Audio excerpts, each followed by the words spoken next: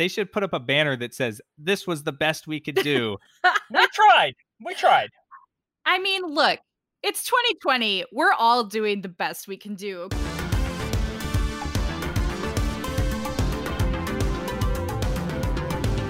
Hey there, welcome to Hot Takedown, the show where the hot takes of the sports world meet the numbers that prove them right or tear them down. Today is August 25th, 2020, and I'm Sarah Ziegler, the sports editor here at 538. Joining me in New York City is senior sports writer Neil Payne. Hi, Neil.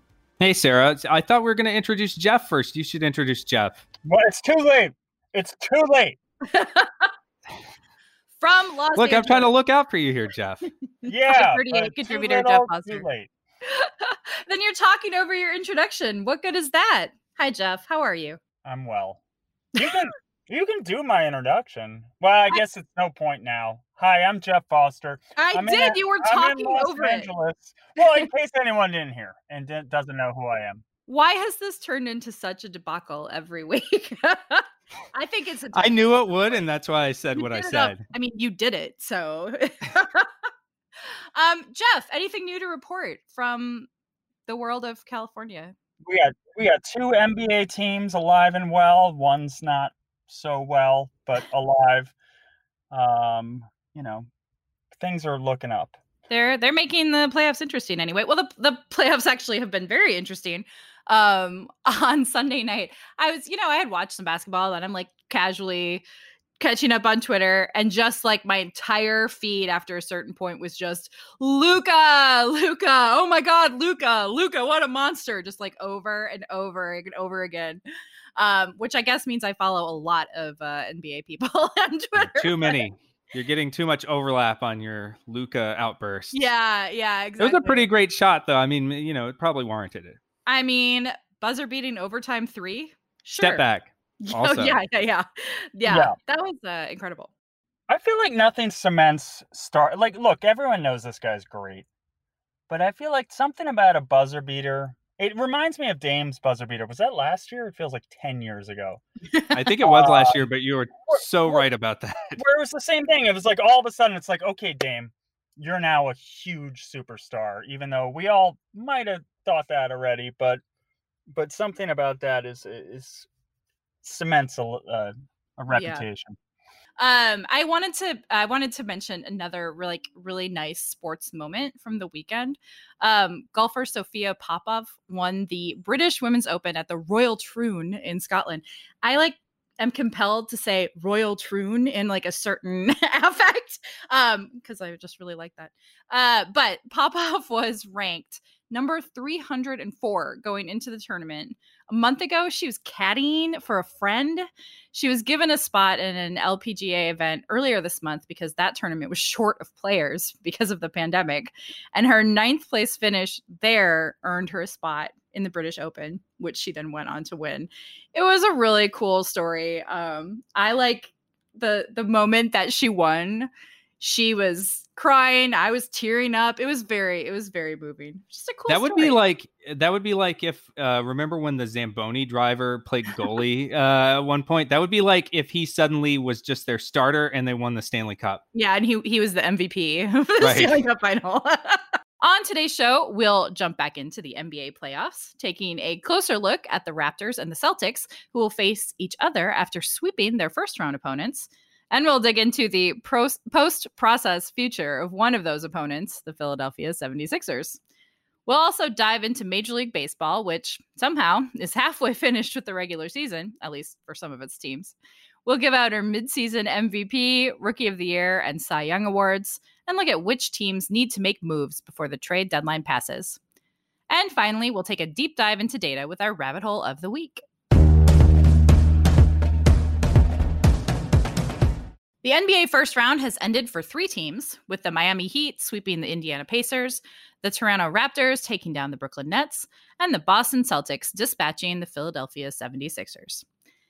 Philly's loss has everyone talking about where the team goes from here, now that the process of deliberately tanking in order to grab as many draft picks, young players, and trade-friendly contracts as possible hasn't yielded much in the way of postseason success. Mike Greenberg on ESPN's Get Up gave Philly's strategy a grim eulogy. Because Joel Embiid and Ben Simmons are what remain of the process. Together, they've won 10 playoff games and missed 383 games, which is a shame, really, because no one could argue they were bad picks. They're both all-star caliber players. But between Embiid's health and Simmons' offensive limitations, it seems they may have gone about as far as they're ever going to. So maybe that's it. Maybe it's over. And if so, the moral of the story is this: the process was designed to revolutionize the sport. Instead, it became a cautionary tale that hopefully will keep any team from ever trying it again. All right, Neil, is the process really over? I mean, it's over for the Sixers in the sense that pretty much all of the stuff that they stockpiled during the process, whether it be all of the picks, all of the cap space, everything, that's like basically all gone now. They might have like a stray second round pick left here or there, but they pretty much did what they had all that stuff and they used it. And this is what they have to show for it. And it feels kind of underwhelming. And I think Greeny is right about that, after degrading the team to an extent that I think no other non-expansion team has ever done over the years. We've seen some bad expansion teams, but never an established team that bottomed out that badly. It feels like they should have more success for it. And I think that it calls into question whether teams are going to try this again in the future. And we can debate whether that you should use a sample of one team that didn't fully allow Sam Hinkie to see it through to the end. We should also note, they replaced him after only, I think he wasn't even there 3 years before Jerry Colangelo and sort of took over, installed his son as GM. Then you had Burnergate. Then you had all of the craziness that has kind of followed from there. But, I'm not sure, especially after they tweaked the lottery odds and made it more difficult for a team, or less likely for a team that finishes with the worst record, to get the number one overall pick. And then you see what they've done with some of the number one overall picks, or at least the high pick. I mean, they picked Markelle Fultz. He hasn't really panned out. They didn't even stick with him very long. Jahlil Okafor is another top pick from the process era. He's been, an underwhelming player. They got Simmons, they got Embiid, and we're kind of seeing, the fruits of that come to bear for the Sixers. And, it's hasn't necessarily been all that exciting either, aside from coming within a few bounces of going to the conference finals last playoffs. So I think that other teams might look at this and say, is it really worth the risk of blowing up our team for multiple seasons if this is really the best you can do down the line? Yeah, I can't get over that.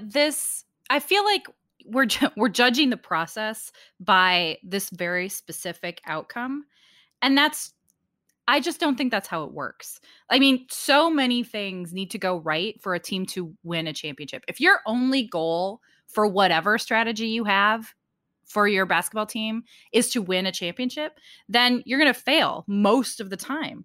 It's just, there's too many other things that go into it. There's too much luck involved. There's too many injuries that happen and that you can't plan for. I mean, this whole season looks much different if Embiid and Simmons are both healthy the whole way, right? But I mean, isn't that also part of the point? Like, first of all, you could build a team that gets crushed in the first round of the playoffs by a vastly superior opponent without having to throw away 3 or 4 seasons, right? I mean, plenty of teams do that all the time. Sure, but would they have been markedly better during those 3 or 4 seasons? Would they have been contenders there? Or, I mean, what's the difference between an 8 seed and like a team that just like misses the playoffs, or the worst team in the league? What's the difference? No, I mean, ostensibly, there is no difference. It depends how you judge your teams. I think the frustrating thing for Philly fans is that it was close enough to a truly great team that they could almost see this version of the process working. Like it was pretty close. Embiid and Simmons are great players, legitimate stars, and they're also these kind of unique unicorn type players. And it was almost there. I think the lesson is they had to hit at least 3 or 4 of those big picks, and they hit 2 of 4. Missing on Fultz and Okafor. But even that, I mean, Brett Brown, he's gone. And I think there was no person in the basketball universe who thought he didn't deserve to be fired. He was basically, he could have just fired himself, once the whistle blew at the end of that game, because it was inevitable. Just leave the bubble and never come back. Yeah, Go straight to the Just parking lot. Yeah, exactly. I'm done. So you can blame coaching. I mean, we've seen teams, they certainly weren't doing more with less. I mean, they were underperforming. They lost a key player, and they played really bad in the wake of that, which is not really a testament to good coaching. And they had, I mean, when they had Jimmy Butler last year, they did seem like they were much more on the cusp of true championship quality. And without him, they have seemed totally adrift this year. And Butler basically said he didn't stick around. He could have resigned, but didn't want to because of the dynamic with the franchise. He said he didn't know who was in charge. That probably speaks to both Brand and Brown and even the previous regime and, the chaos there. And it probably says something about Embiid and Simmons and the whole dynamic of the team also. It's the thing we don't, our projection system was always very high on the Sixers because of the talent, because that's what it's based on. And it doesn't have like a real way to understand fit. And also, I think I assume that like teams with a lot of talent will figure the fit out because that's what you're supposed to do. And they just never did. They never could make that work. Horford's role wasn't well defined all season. And so it's not really a surprise that things, fully fell apart in the bubble. All right. So if you had to choose one, Embiid or Simmons, who do you keep and rebuild the team around? That's the $1 million question, isn't it? Come on, it's easy. No, it's not. I mean, it's not easy at all. It's easy to say Simmons, I think, because it doesn't feel like there's a lot of teams that are built around a player like Embiid that are gonna, win championships or at least compete for championships. But it's definitely a sort of out of the box approach. But then again, Simmons, with his offense shooting limitations, is not a traditional player either. So I think both, considering Harris and Horford are on these massive deals, you have to almost stick with them. I mean, I don't see them going anywhere unless they're a throw in on some huge blockbuster trade. But that doesn't seem likely. So I don't know. If it was me personally, I probably would still try to move Embiid. I think you could get a lot for him. I think you could probably get more for Simmons, but I could see a championship team coming from the Ben Simmons led version of the Sixers rather than the Embiid version. Well, let's talk more about the Sixers' opponent there. Should we be, Boston played Philly and has a history of playing Embiid differently than most other teams and more effectively than most other teams. So was this more about Boston's defense than it was necessarily, Philly just not able to score? Or, I mean, I think we think Boston is just a pretty talented team, right?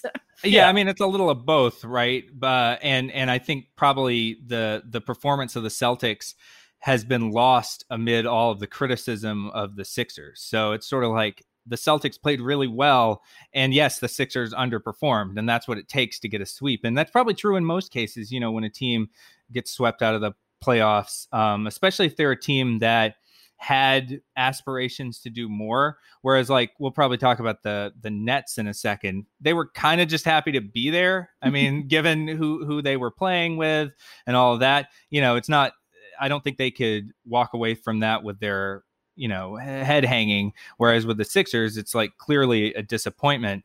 But Boston's defense was great. Their offense was great. I mean, they're like a very heavy switching team, which I think gave a lot of trouble to Embiid, especially when you don't have that Simmons to kind of play off of, and you don't have that second player. And it certainly was going to be like Josh Richardson or someone, Shake Milton or someone like that. So I think that really kind of compounded the problems that the Sixers had. And then if you look at how the Sixers did not defend well in that series also. And they really allowed Tatum in particular to just run wild. And Tatum has exploded. I mean, we already knew that he was a great player, but I think now he's like a top 5 player in the league or something, according to Raptor wins above replacement or near that.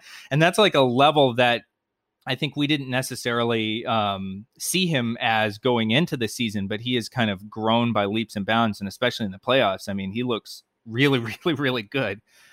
Yeah, he is. He is 8th right now in Raptor WAR. Anthony Davis slipped ahead of him last night. He is actually one spot ahead of Luka Doncic. So all he needs now is his like buzzer beating overtime 3, step back 3 to solidify his stardom. But so our model actually, Neil, I want to talk about that really quickly. It gives the Celtics now the best odds to win the final, to win it all. Is that right?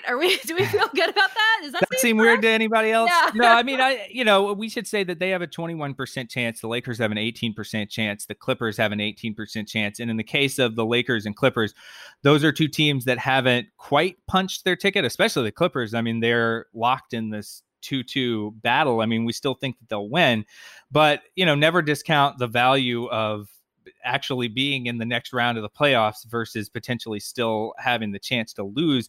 I think if the Lakers close things out against Portland, they would become favorites again. And we'll see what happens with the Clippers. I mean, I'm a little more confused about why the Bucks are so low, because 9%. I mean, they're up. Yeah, they're up 3-1 in that series. But I think some of that for the Bucks has to do with, first of all, I don't think they played especially well in that series. And we have this Raptor variant that we actually use for the projections called predictive Raptor. And if you look at Milwaukee, I mean, their predictive Raptor has been negative. They've played at a below average level. And this is relative to all of the NBA in that series so far. And Orlando has played above its head, obviously. But, they're up 3-1. But I think that Raptor is kind of looking at that and wondering if they're the shakiest of the teams that have, that are likely to move on. Well, let's move on to the defending champion Toronto Raptors for a second, who are below all the rest of the teams except for the Bucks. They're at 10% to win the finals.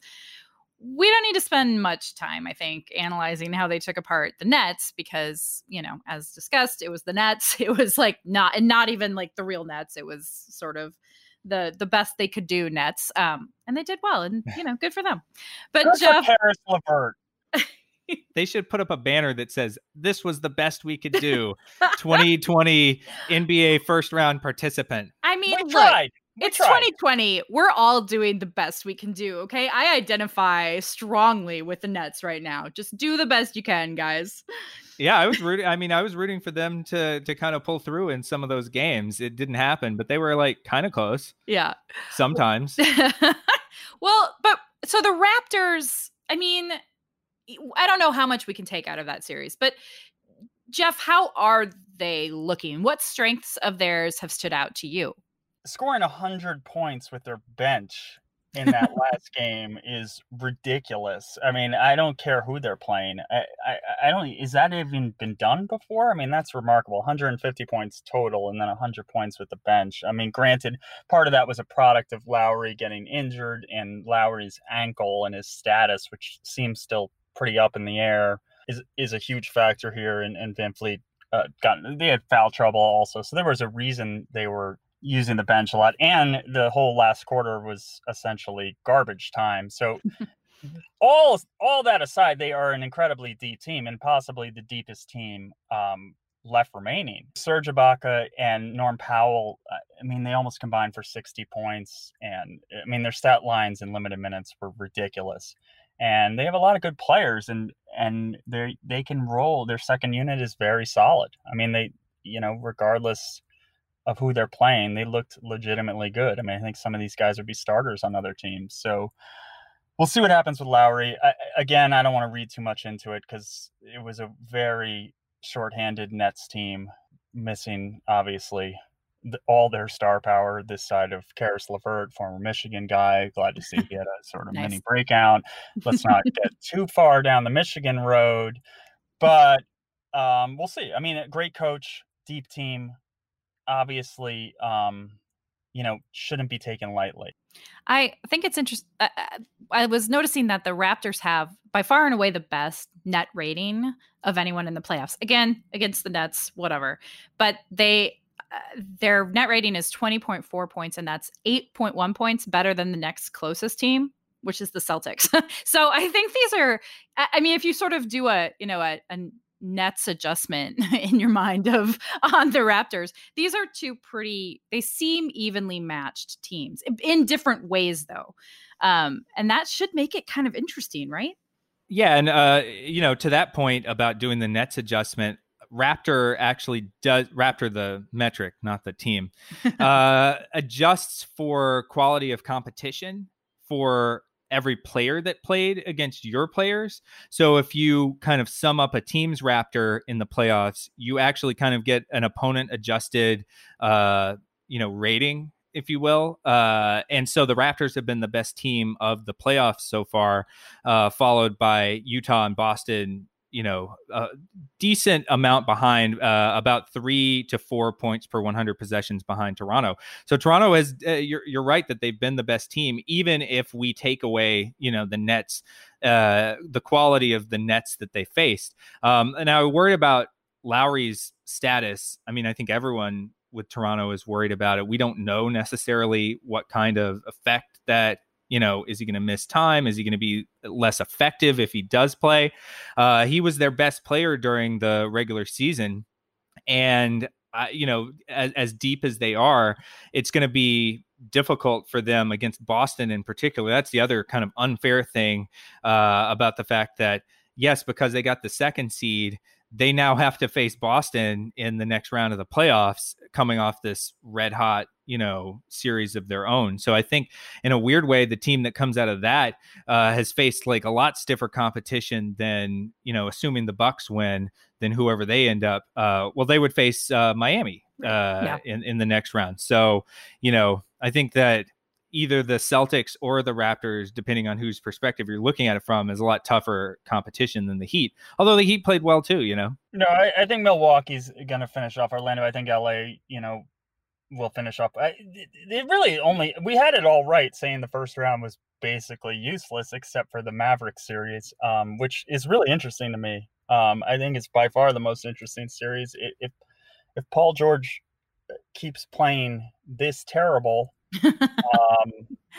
I legitimately think Dallas can win that series. So obviously, it's really, I think the first round will come down to that.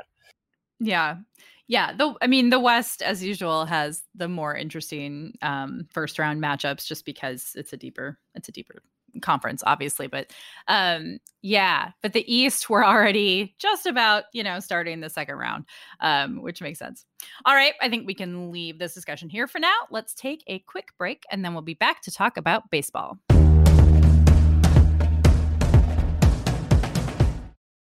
We are, amazingly, about halfway through the 2020 baseball season, and we're just 6 days away from the MLB August 31st trade deadline. So we wanted to take a wider look at which teams and players have been excelling this season and who might be looking to make moves. Although, as Jeff Passan said on ESPN's Baseball Tonight, there may not be as much out there to grab before the trade deadline. Brick, I got to be honest. There's not a whole lot of enticing stuff out there right now, and that's partially because you have 16 teams that are going to make the playoffs this year and a lot of teams with playoff aspirations. It's also because the free agent class going into this offseason isn't that great. There are a few guys, though, who, if teams either decide to sell or, even more important, teams that are contending decide to spend money, could really change the face of things. You see JD Martinez with the Red Sox.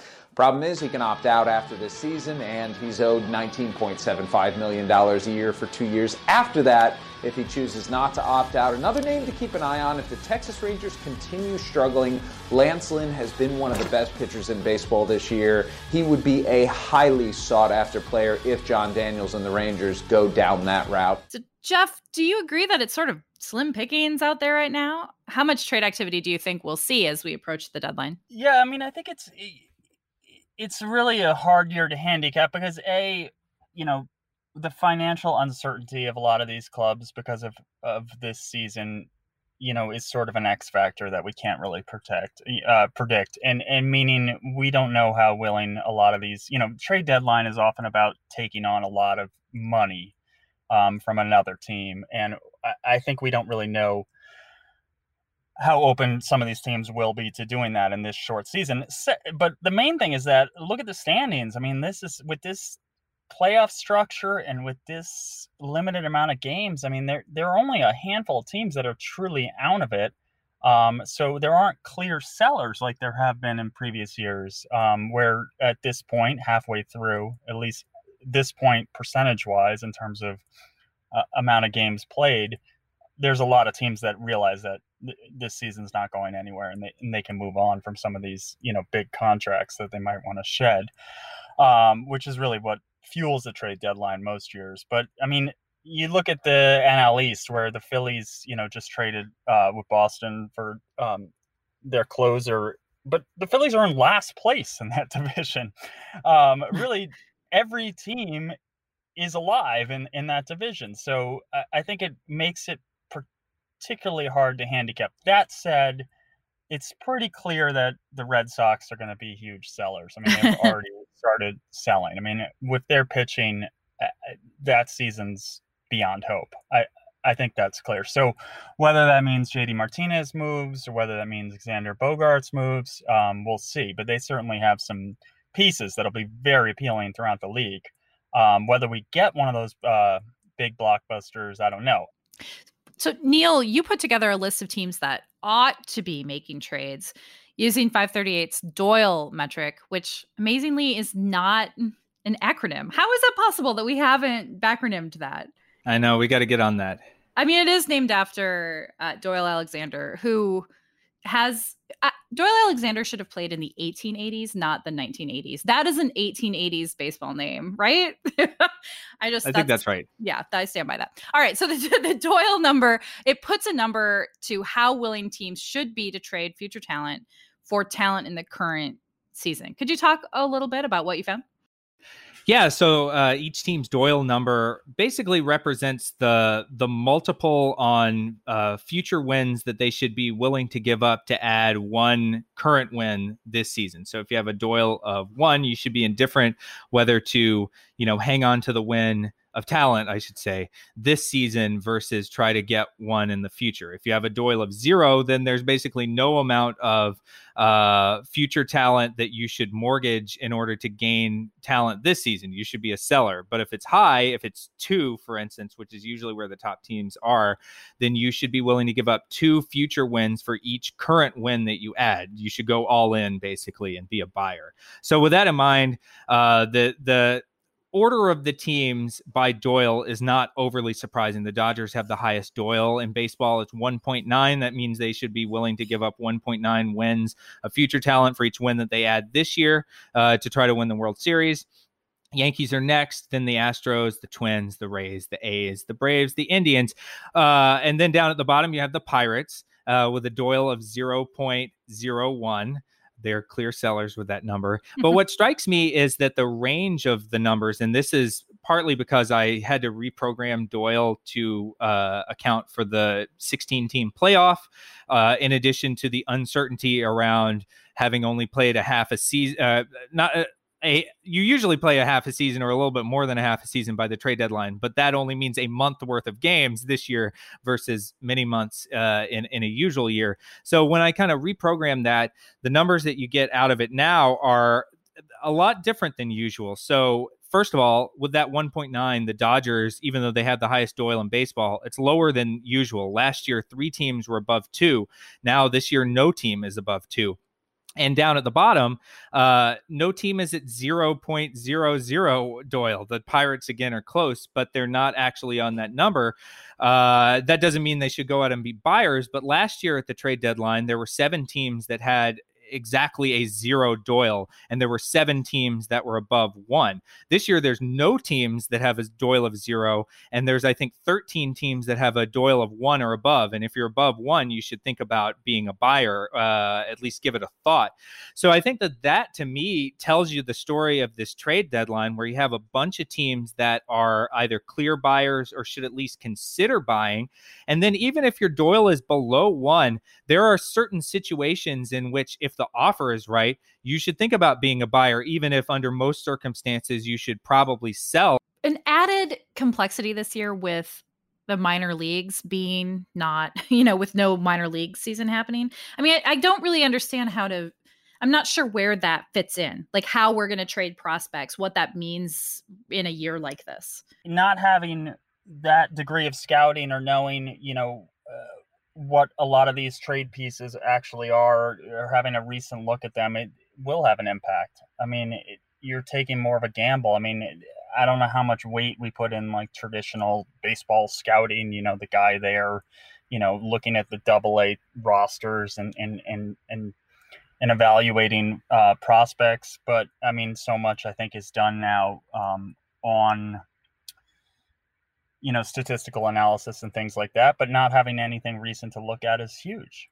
Yeah, I think that's right. I think this is I've been thinking this will be a very low activity trade deadline because of the number of teams that make the playoffs, but then the number of teams that could the added uncertainty once you make the playoffs, having to play that extra series, just all the variance there, even does buying another player right now really it can't guarantee you a World Series win. Okay, so the Twins played their 30th game last night, which means I'm halfway done with the season. How are you feeling about the Twins this year? They look okay. I don't want to talk about it too much because I don't want to jinx. I don't want to jinx it. Pessimist. I mean, they're like 99% to make the playoffs, so I'm okay. Anyway, the Twins have played 30 games. The Cardinals are up to 18 games now, so they're getting there. That's good. That's respectable. Right. So some teams are halfway through the season. So at or approaching the middle of the regular season, let's do some reflecting on the best performances we've seen. Who has stood out as a potential MVP, Rookie of the Year, and Cy Young winner? Let's start with the American League, and let's start with MVP. Neil, who do you like? All right, so the American League wins above replacement leader is Shane Bieber of the Indians. But, when it's the slightest bit close, maybe I'm a traditionalist in this regard. I like reserving the Cy Young for pitchers and then giving the MVP to the best hitter if it's close. Again, that goes against these pure value rankings. But if you do that, then I'm going to throw a name at you for the MVP of the American League. That will be the weirdest name that you hear. A guy named Brandon Lau of the Tampa Bay Rays. I'm picking him for MVP. The Rays have been great, and he has been their best player by, I don't think, any small margin also this season. He has 1.8 WAR. So go Brandon Lau, go Rays. The measure of how well you know baseball is whether you know how to pronounce Brandon Lau's last name, I think. That's also true, I think. This is for the record, I wasn't going to pick him because I wasn't sure whether it was Lau or Low, and I didn't want to stop the flow of the podcast and have to get corrected. So that's the only reason I'm not taking it. That makes me really happy. All right, Jeff, who are you picking if not Brandon Lau? I found this one to be the hardest of all the categories, to be honest. But I'm gonna take another strange name. It's not a strange name. This guy's a star. I'm gonna take Tim Anderson. The spark plug of the upstart Chicago White Sox at the top of the lineup. Obviously, well, I don't know what his WAR is, Neil. I mean, I feel like I looked at the WAR and they were all like 0.6. Yeah, they're a little low at this stage. One good game could vault you over someone. But he's a real like 5-tool, do everything, makes the engine go. And I just like that lineup. I think it's obviously one of the most exciting lineups in baseball right now. Well, you're both wrong. The correct answer is Nelson Cruz. Cruz. I knew you were going to pick Minnesota him. Twins. I'll also make another admission here, which is I didn't pick Nelson Cruz because I left him for you, Sarah. You knew I would. I appreciate that. Thank you. What about NL MVP? I'm taking. Look, I got mocked for taking the Padres in that draft so early, and I took them, if you remember, because of Fernando Tatis Jr. So I have to stay with Tatis, who I still say is the most exciting player in baseball right now, and actually to me a clear MVP. Yeah, I think a lot of people will agree with you on that, Jeff. But I'm going to take a guy by the name of Mookie Betts. I knew you were going to do that too. Fair This enough. is like, this is perfect. Yeah, he's been the best player in baseball by WAR this season. And the Dodgers, if you look at their other guys, including reigning NL MVP Cody Bellinger, hasn't been that great this season, and yet the Dodgers are still winning, and that's due more to Mookie Betts than to anyone else on that team. Well, I am also going to take Tatis because he is also the MVP of my fantasy baseball team. So let's switch to Cy Young. NL is way more interesting. Who do you guys have in the NL for Cy Young? Neil, go first. All right, I'm going to take Max Fried of the Braves. Ooh, nice. He in an otherwise decimated rotation, he has been easily their best pitcher, really their best player, because Acuna and Albies have missed a lot of time too. And yet the Braves are still in strong playoff position, likely to win the NL East. And so, yeah, I'm going to give Max Fried my Cy Young vote. Nice. How about you, Jeff? I'm going to go with a longtime 538 favorite, Travis Sawchuk favorite, Mr. Trevor Bauer, the enigma that is Trevor Bauer. I think it looks pretty dominant. I mean, you got a whip at 0.73 currently, ERA below 2. As much as I want Jacob deGrom to win yet another Cy Young, and I think he's been nothing but excellent this year, despite some minor injury hiccups, I'm going to go with Bauer. Nice. I'm going to take Yu Darvish, just sitting there for me. He's having an amazing season. He's right up there in WAR, and he is also on my fantasy team. Seriously, my team is really good. AL Cy Young, I think, is much easier. Jeff, who do you have?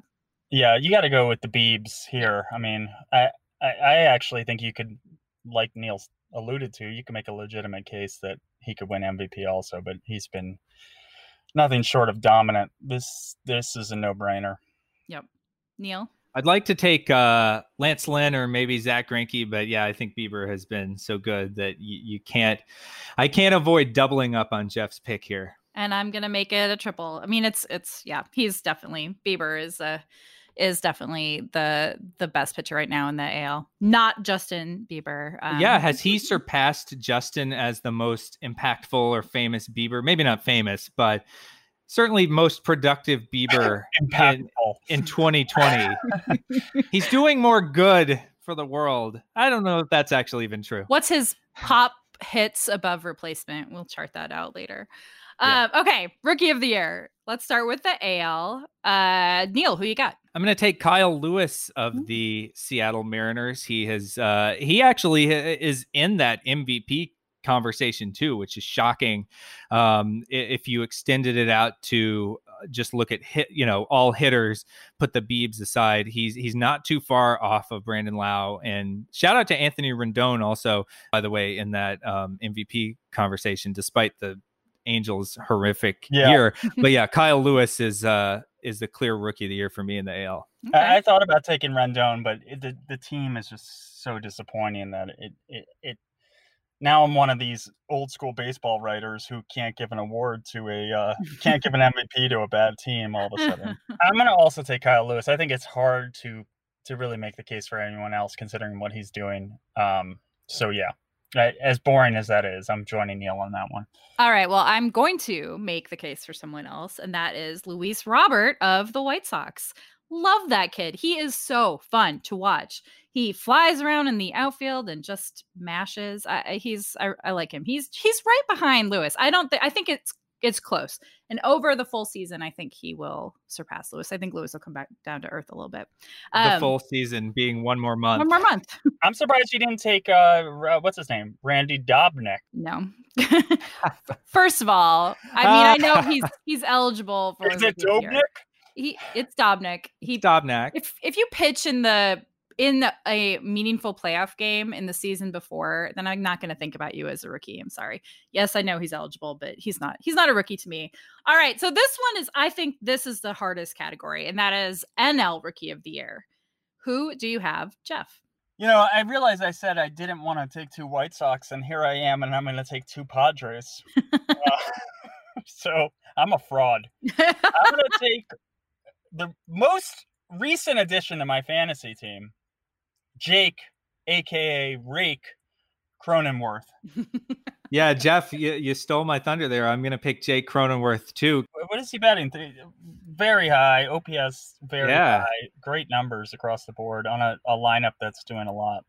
Yeah, and there really isn't that much of a second option. Like Luis Robert is a great second option in the AL, but then you have to go pretty far down the list. I think the next highest ranking, at least by WAR, Tony Gonsolin is the next highest NL ranking NL rookie, and I just wasn't going to take him. So I am going to not take Jake Cronenworth because I don't want to.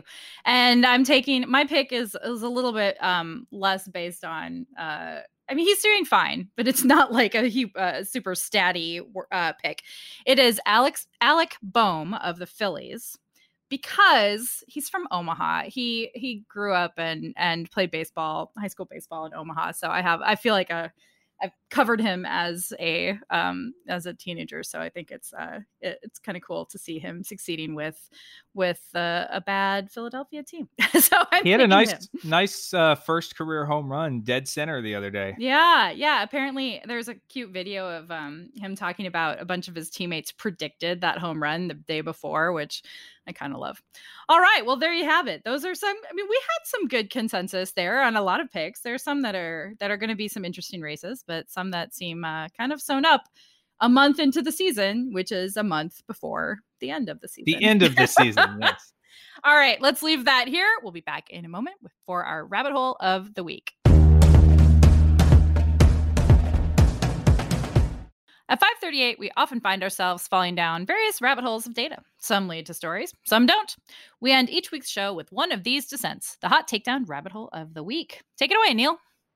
Yeah, so if you followed the Northern Trust golf tournament from over the weekend, you would know that the scores were low. And I'm talking super low. All but 3 of the 70 players who made the cut finished under par. The winner, Dustin Johnson, shot 30 under par. He had 254 total strokes, which was actually, it broke the PGA Tour record for lowest 72-hole score on a par 71 course, and just missed the all-time record on any course, which was set by Justin Thomas with a 253 at the 2017 Sony Open. Johnson shot 67 or lower in all of his rounds, but his best score came on Friday. He was 9 under par in the front 9, 11 under through 11 holes, and parred the rest of the way to shoot a 60. And it wasn't even the best round of the day, because PGA Tour rookie Scotty Scheffler went 6 under on both the front and back 9s to finish a ridiculous 12 under par, and on a par 71 course. That means he shot a 59. 59 is this magic number in golf. Player could, I guess, in theory, shoot a 54 if they birdied every single hole on a par 72. But 59 has seemed for years to be the kind of practical limit to how low a player could shoot on a professional course. Nobody had ever crossed the 60-shot barrier in a PGA Tour round until 1977, when a guy named Al Geiberger shot the first ever 59. And it was such a significant accomplishment that Geiberger was known forever after as Mr. 59. It would take 14 years after that before anyone did it again. Chip Beck shot a 59 in 1991. Then 8 more years before David Duval did it. Around the same time, the great Annika Sorenstam became the first and to date only golfer to shoot a 59 or lower on the LPGA Tour. She did it in 2001. And then after Duval, it was 11 more years on the PGA Tour before Paul Goydos did it at the 2010 John Deere Classic. So this is kind of a rare thing in history. And in fact, still only 12 rounds in history have ever gone lower than a 60. That includes Scheffler, and it's never happened in a major championship. I believe the all-time low there is a 62. But weirdly, the pace of 59s has picked up a lot since Gordos did it in 2010. In fact, Stuart Appleby did it 25 days after Gordos did it at the Greenbrier Classic. So something that usually took a decade or more to happen again took just 25 days, less than a month. And so after happening once every 11 years from 1977 through 2009, since then, a round of 59 or lower has happened every 1.2 years on average. It happened twice in both 2010 and 2017. In other words, more 59s happened in 2017 alone than it happened in the entirety of PGA Tour history before 1991. 9 of the 12 59s, or 75% of them, have happened since 2010, and that number includes Jim Furyk's 58 that he shot at the 2016 Travelers, which set an all-time record for lowest round in PGA Tour history. He shot a 12 under par on a par 70. Naturally, that came just 3 years after he had already shot a 59 on a par 71 course. So my question for you, Jeff, as our resident golf expert, is what is the deal with this? What is happening that's causing all of these 59s? And is 58 or even a 57 the new 59? And finally, will anyone shoot the all birdies perfect round of 54? I think the answer is the thing we probably discuss most in golf, which is, the distance. And I think the equipment is huge. I mean, obviously, look, to get that type of score, a lot of it has to do with the course. And when someone finishes minus 30, clearly the course isn't challenging the player that much. I mean, you have to also putt really well. I think he was like 5 strokes gained putting in the second round alone, which is ridiculous. So obviously, like, Johnson was putting very well. You can't just do it, on pure brawn altogether. By the way, Bryson DeChambeau on this missed the cut. So you do need everything going. But there was all that talk about Tiger proofing. Now it's like everyone proofing, and you see things done at the majors, at the British Open, at the U.S. Open in particular. I think you can always see some really low scores in the right conditions at the Masters. But it's just hard to make these courses as difficult as possible without really growing out that rough and really making it unique. But if you start doing that on week-to-week tour events on some of these courses, then all of a sudden I think that makes the majors less special. But some of these courses, and this is not even known. I mean, I think the Furyk one at River Highlands in Connecticut, I mean, that is always a course where it doesn't have a great field and it always has very low, is a complete birdie fest. It's probably just the evolution of the game. I mean, the question is, do we care? Like, what does it matter? I mean, people like seeing birdies and eagles. So I mean, I think while I enjoy watching players really struggle, I think it's fun. I love a good maybe tournament. Says more about you than No, but I love a good tournament where these guys are laboring to make par and we have winning scores above par. I mean, you just don't see that as much anymore. I mean, they're low every week. I mean, you just go back the last few weeks. You look at the Rocket Mortgage, the one in Detroit. I mean, we're minus 20 and stuff like that. I mean, it's a trend. So that's actually, do you think it's worse for all of the low scores, or worse for the players to just complain about the terrible, like how hard it was? Because they'll do that too.